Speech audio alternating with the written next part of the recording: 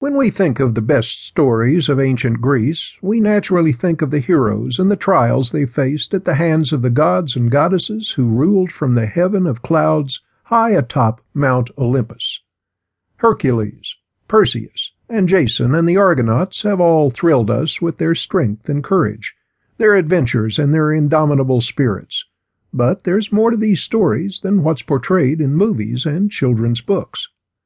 The stories live on because they represent man's fascination with immortality, the circle of consciousness to which man's attention has always been turned, and his need to believe there is more to existence than what we experience on earth. They represent our belief that we are close to the edge of creation, and all we need to do is lift the veil to witness the secrets, that we can communicate with our universe, and perhaps control it. We may even find out we are equal to the gods. The ancient Greeks, with their infinite imaginations, gave us stories about their world, each one a microcosmic look at how integral their gods were to their society, and the complex position they held in the human experience, how they gave form to society's ideas about the sacred and the secular, about exclusion and inclusion, about age, beauty, sexuality, privilege and status, life and death, courage and immortality. Religion and worship in some form has probably always been part of man's history. Whether that worship was directed at the seen, the unseen, the known, or the unknown, cultures across the world have generally worshipped something or someone. For the ancient Greeks, the bridge between man and his gods was never vague. They worshipped directly, speaking to the gods as openly as they spoke to anyone, or through beasts or animals who guarded sacred oracular sites, and who were said to be the voice of a particular god. In fact, gods and goddesses often took human form and even mated with humans to create hybrids, humans who were part man or woman and part god. Virtually every conceivable area of life and physicality was covered by one god or another, and some of the names of these gods and humans remain part of our modern vernacular. A person might be referred to as a narcissist, or might perform a Herculean feat of bravery.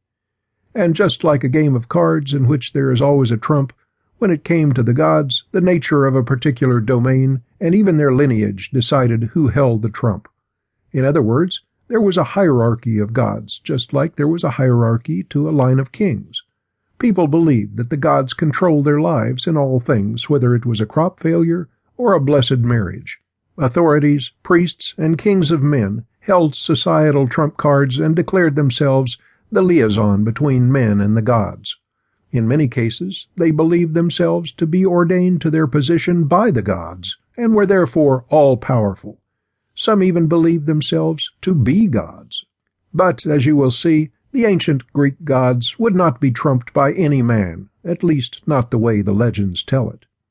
These stories tell us about their world, the world of gods and men, a world where everything was controlled and created, including the weather, the sun, the waters, the forests, and the animals, by gods. The ancient Greeks believed that every mountain, river, and rock was either a god or contained a god or goddess, and many stories explain how parts of our modern beliefs came to be. The ancient world was alive with the imaginations of men.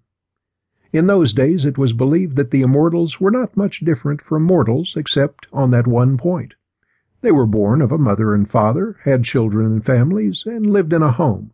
But they were immortal and controlled everything, while men were mortal and had control over very little.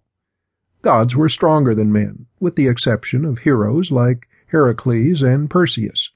But Heracles and others like him were part god, conceived by the union of a god and a human, and were shown much favor by their godly parent.